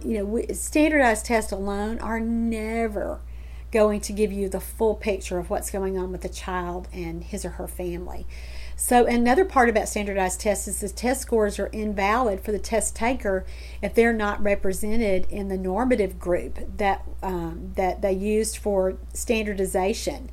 And even if the test is administered as instructed, if the child who is taking that test, if he was not reflected at all in the standardization sample, those results may not be valid. And so in these cases, standardized tests can't be used to determine the presence or absence of a communication disorder, but we're still going to test. Why? Because we're going to get valuable information descriptively about what the child can and can't do. So we're going to learn about his abilities and his limitations in the language of the test. So for example, if you give the test in English, you are assessing what? The child's ability to understand English, not the child's ability to understand language. Formal test environments and assessment tools may be unfamiliar to individuals who have not had exposure to mainstream educational context and to the culture of testing. And again, that's verbal and nonverbal components. And here we're talking about not only kids, but parents. Sometimes they don't even know what a speech therapy assessment, what that whole visit's going to look like. They may not realize that you're going to ask them questions. They may think it's all testing, or a parent might think that that you're not really going to sit down with a 2-year-old and flip through an assessment protocol. And a lot of times you are. And so you have to really talk with parents about that and what the assessment process entails. Assessments, accommodations and modifications are made during assessments. And so what do we do? What are your common modifications? We can reword and provide additional test instructions other than those allowed when we're presenting trial items. So what do we have to do when we do that? We just have to document that we used accommodations and modifications. We might provide additional cues or repeat any stimuli that may not be permitted. So sometimes we're doing that. Sometimes we allow for extra time. Sometimes we skip items that are inappropriate for a child. Or we might ask the child for an explanation of the correct or incorrect responses when that's not how the test was standardized.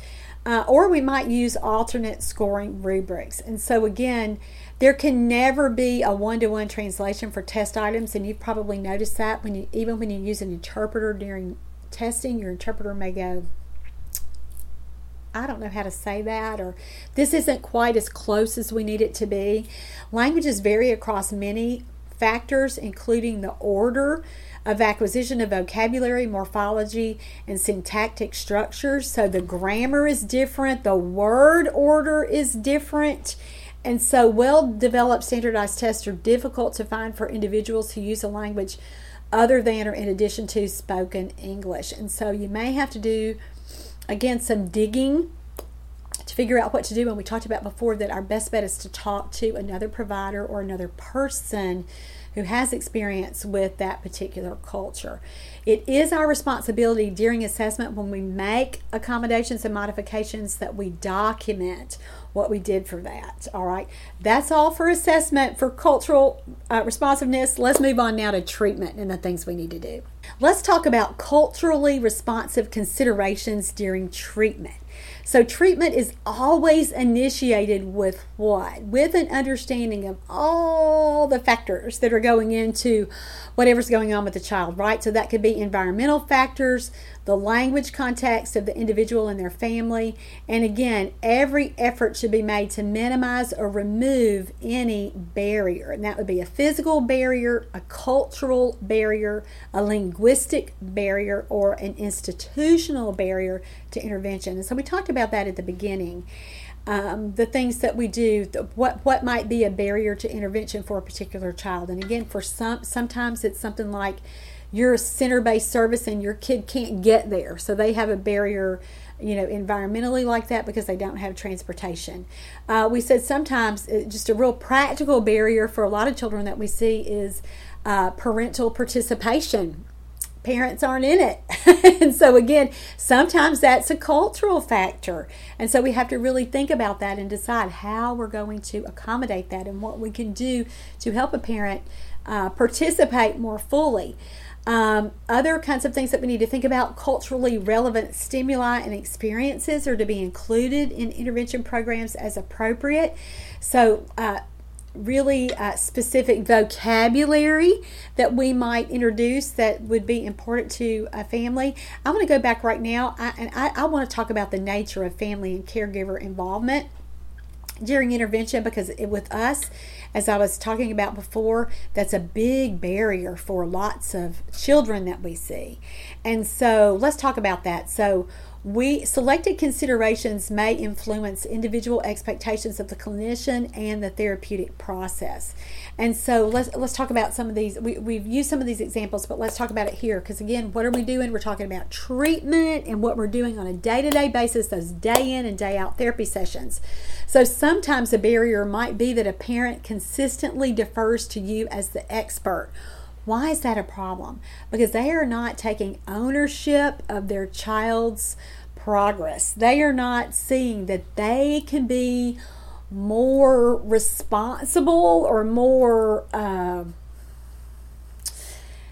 let's just say it like this.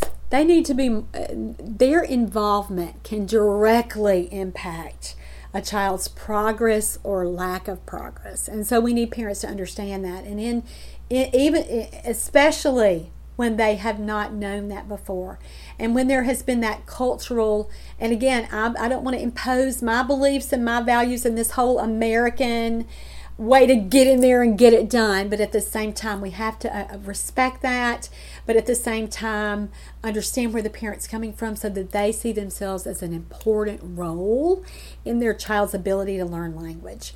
Another factor here is a cultural difference, so it influences the nature and level of the individual's participation based on the perceptions of their role.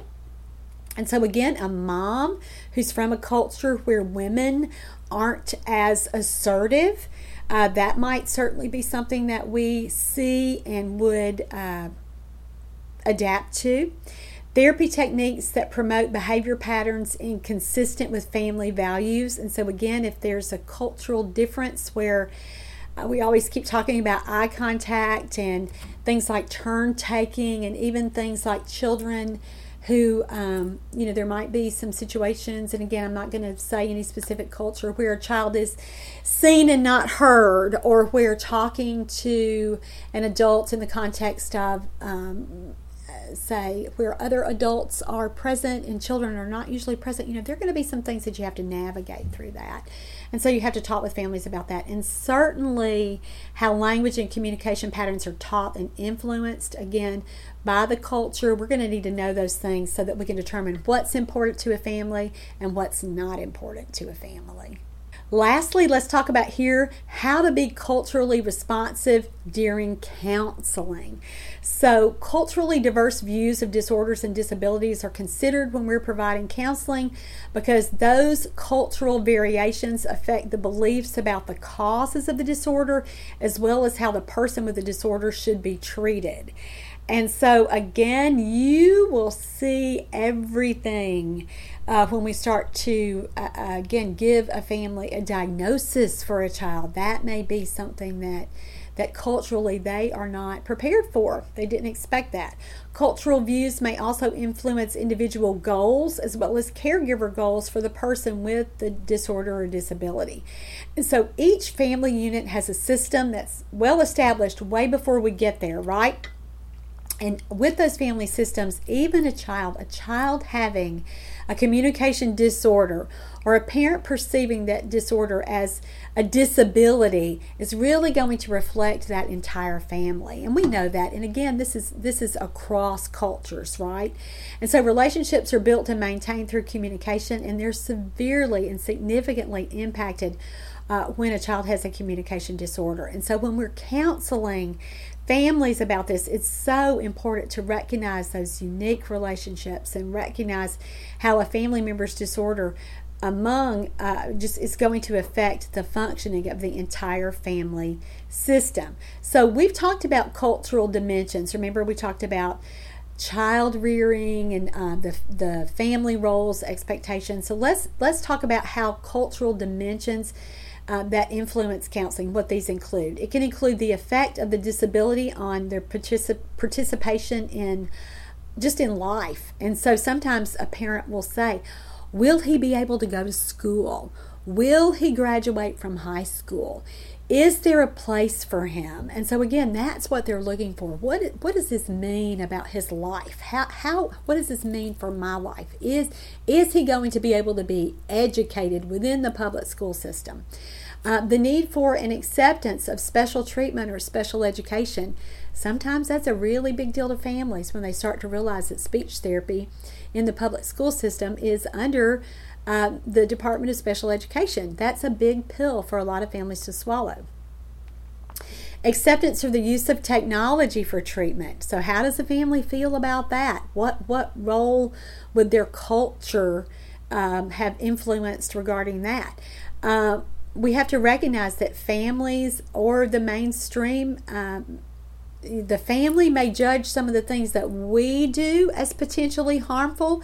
We may judge some of the child rearing practices that families use as potentially harmful. I've certainly encountered that in my career, and especially at the beginning when I was a really young therapist and a young mother, and didn't always understand those differences, and may have misjudged some families and thought some things that I felt like were inappropriate.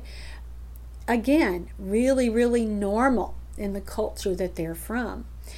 Cultural values may conflict with our mainstream values in terms that we've already talked about these terms, in terms of how independent a family is, if they are from an individualism versus collectivism. So how does an individual fit into that whole as a culture or society? We've talked about the power distances. Do we want our authority figures to have a lot of distance between ourselves and them, or are we all more equal? What about avoiding uncertainty? If you give a family that they have uncertainty avoidance, if you're talking with them about, we don't know what's going on with your child, we don't know how his outcome's going to be, we don't know if he'll ever talk, that's really disconcerting to families who are from that kind of culture and that kind of background.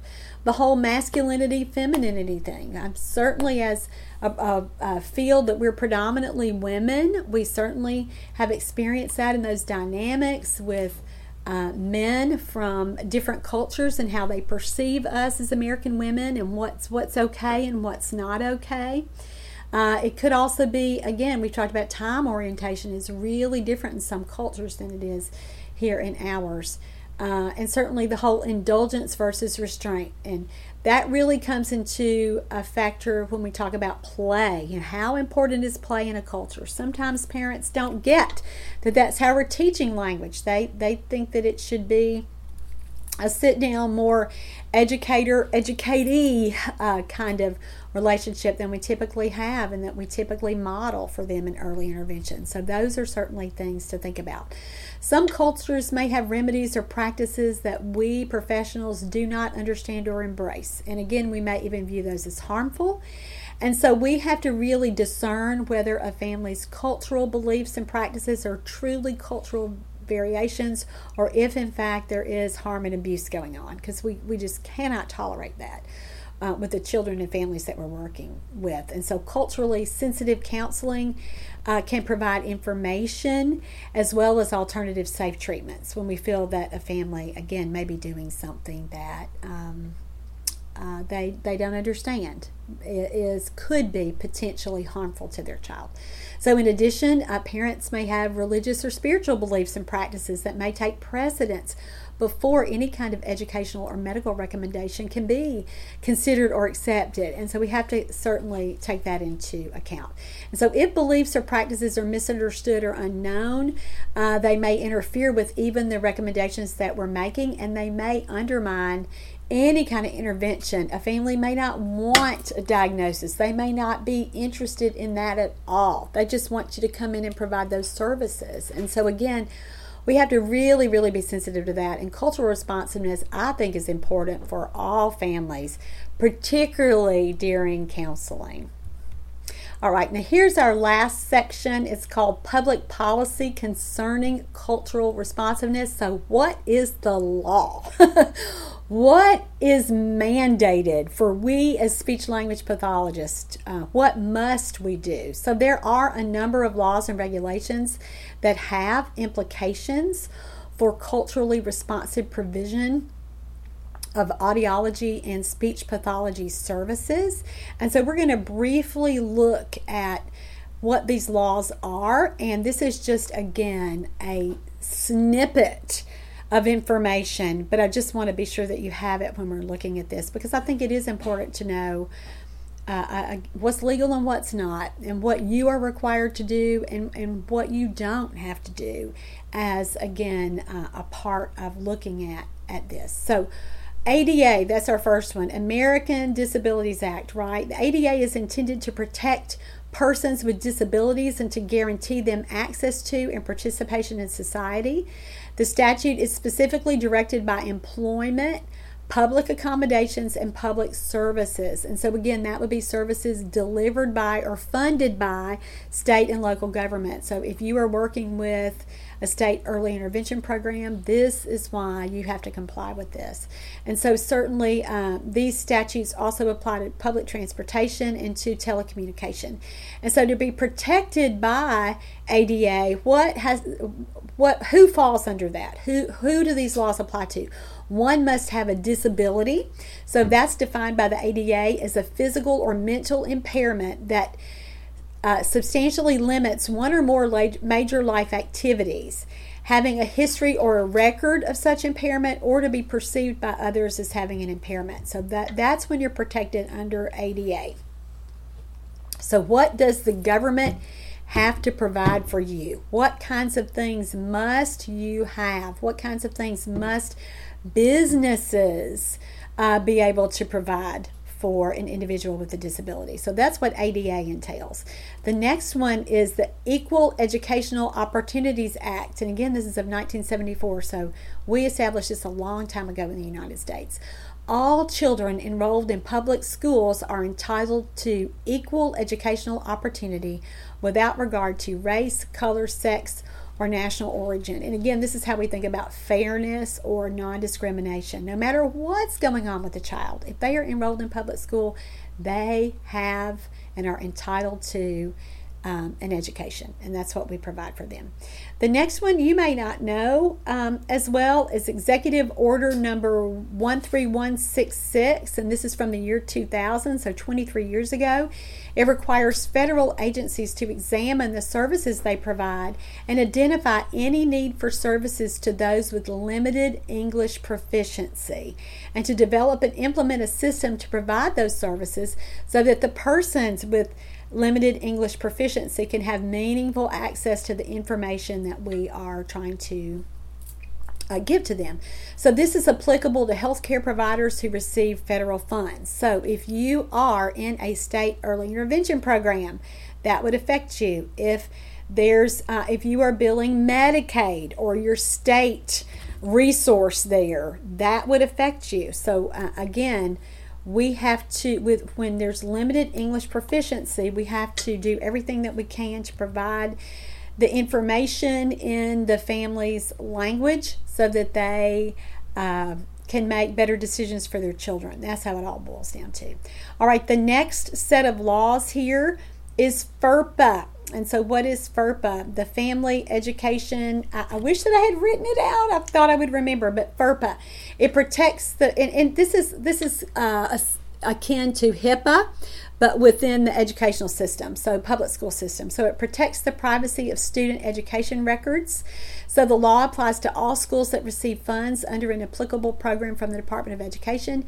FERPA gives parents certain rights with respect to their children's education records, and those rights transfer to kids when they're 18 years old or attend a school beyond the high school level.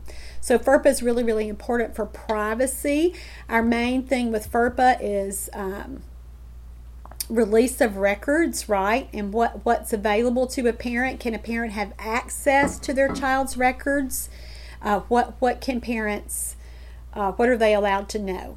And so materials in this record are to be provided in a manner that is culturally and linguistically accessible so that all individuals understand their rights. And that's certainly something that we cover with IFSPs and IEPs, right? The next one is HIPAA. I mentioned that already. HIPAA, and again, that's privacy. Your health information is protected because it's private. So that HIPAA, and if you worked, again, for as long as I have, HIPAA was a really big deal when this was established. It requires the establishment of national standards for electronic healthcare transactions and national identifiers for providers, health insurance plans, and employers. And so it gives individuals who are aged 12 to 18 the right to privacy. The provider must have a signed disclosure from the affected person before giving out any information on provided health care to anyone else, including the patient's parents. And so again, that's a problem for some families and for some parents. And I totally understand that. The provisions also address the security and privacy of health data, and materials are to be provided in a manner that is, again, culturally and linguistically accessible. So parents can access the information about their children and individuals so that older children too can understand their own rights. Okay, let's look at the next one is IDEA. From 2006, it made significant steps toward addressing problems with inappropriate identification and disproportionate representations of children with disabilities by race and ethnicity.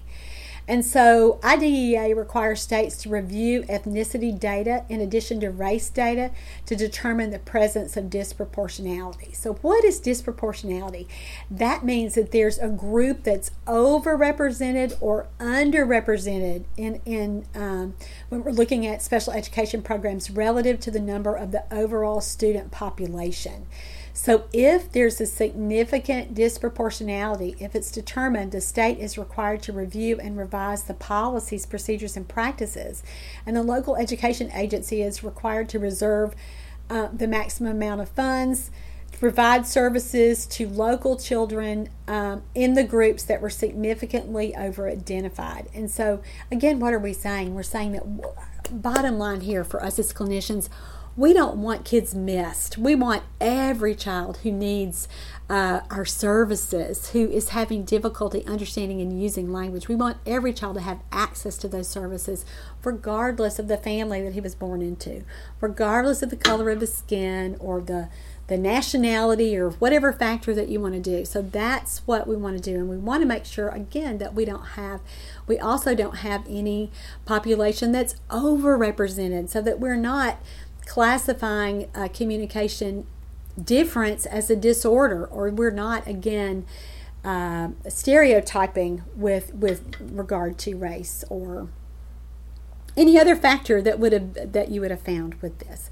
All right, the next one is the Patient Protection and Affordable Care Act, so Obamacare. So it addresses the expansion of health care coverage to populations that may have not been served in the past, explicitly linking health literacy to patient protection, and then offering the funds or grants for those programs to increase cultural responsiveness.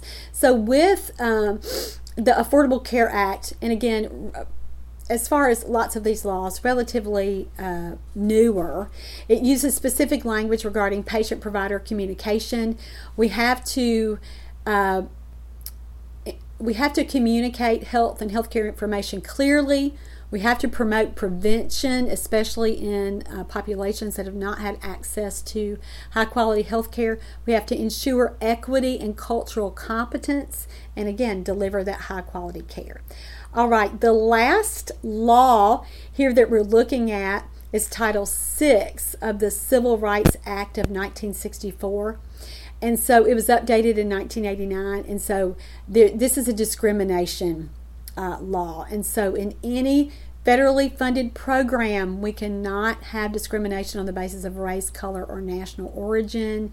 And all of our public programs, so all of your Head Start programs, hospitals, clinics, nursing homes, public schools, any program that receives federal financial assistance, so that would be grants, training, use of equipment, any other assistance from the United States federal government, all providers who work for our agencies are required to provide language access services to patients, again, who do not speak English. That's the primary concern for lots of these laws, and so that certainly includes the families from other cultures that we have been talking about today.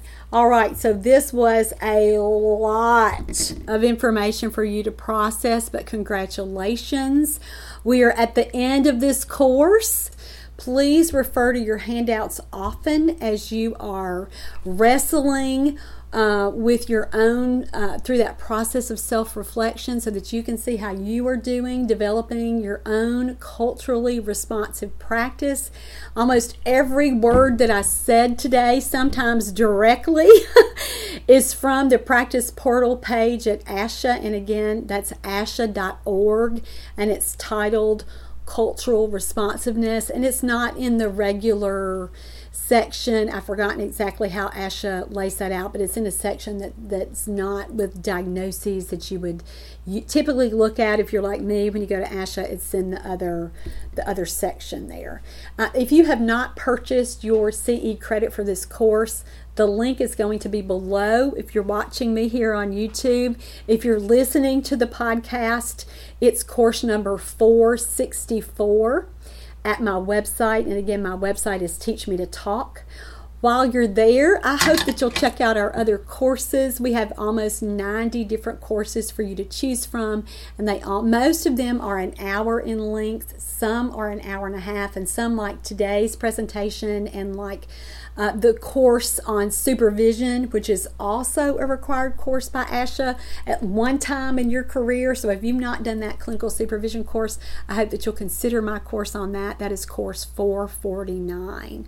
The courses that let me tell you a little bit about that before we're finished here today. The courses that I do are all related to early intervention, so all related to babies, toddlers, and early preschoolers, all with a focus on early language development. So for therapists who work in early intervention programs and in preschool programs, these courses we are so blessed to be able to provide them for free on YouTube. So please encourage the parents of the children that you are working with to watch those courses. And again, sometimes parents and think that an hour or an hour and a half is a long stretch of time for information. So encourage them just to digest the shows as they can, just in smaller chunks, because again, such a privilege for them to be able to have that kind of information, the same kinds of information that you do. And we're so excited that we get to provide that service here at Teach Me to Talk. And in case I haven't said it, I want to really, really thank you for joining me for this course. And if you are a regular at Teach Me to Talk, we love that. And if you're not, we so want you to be. We want to be your main provider for all the continuing education opportunities that you need to pursue. All right, so that's it for today. I'm Laura Mize, Pediatric Speech Language Pathologist, and thank you so much for joining me for this course, number 464, DEI Basics for Speech Language Pathologists and Other Therapists in Early Intervention in Pediatrics. Thank you.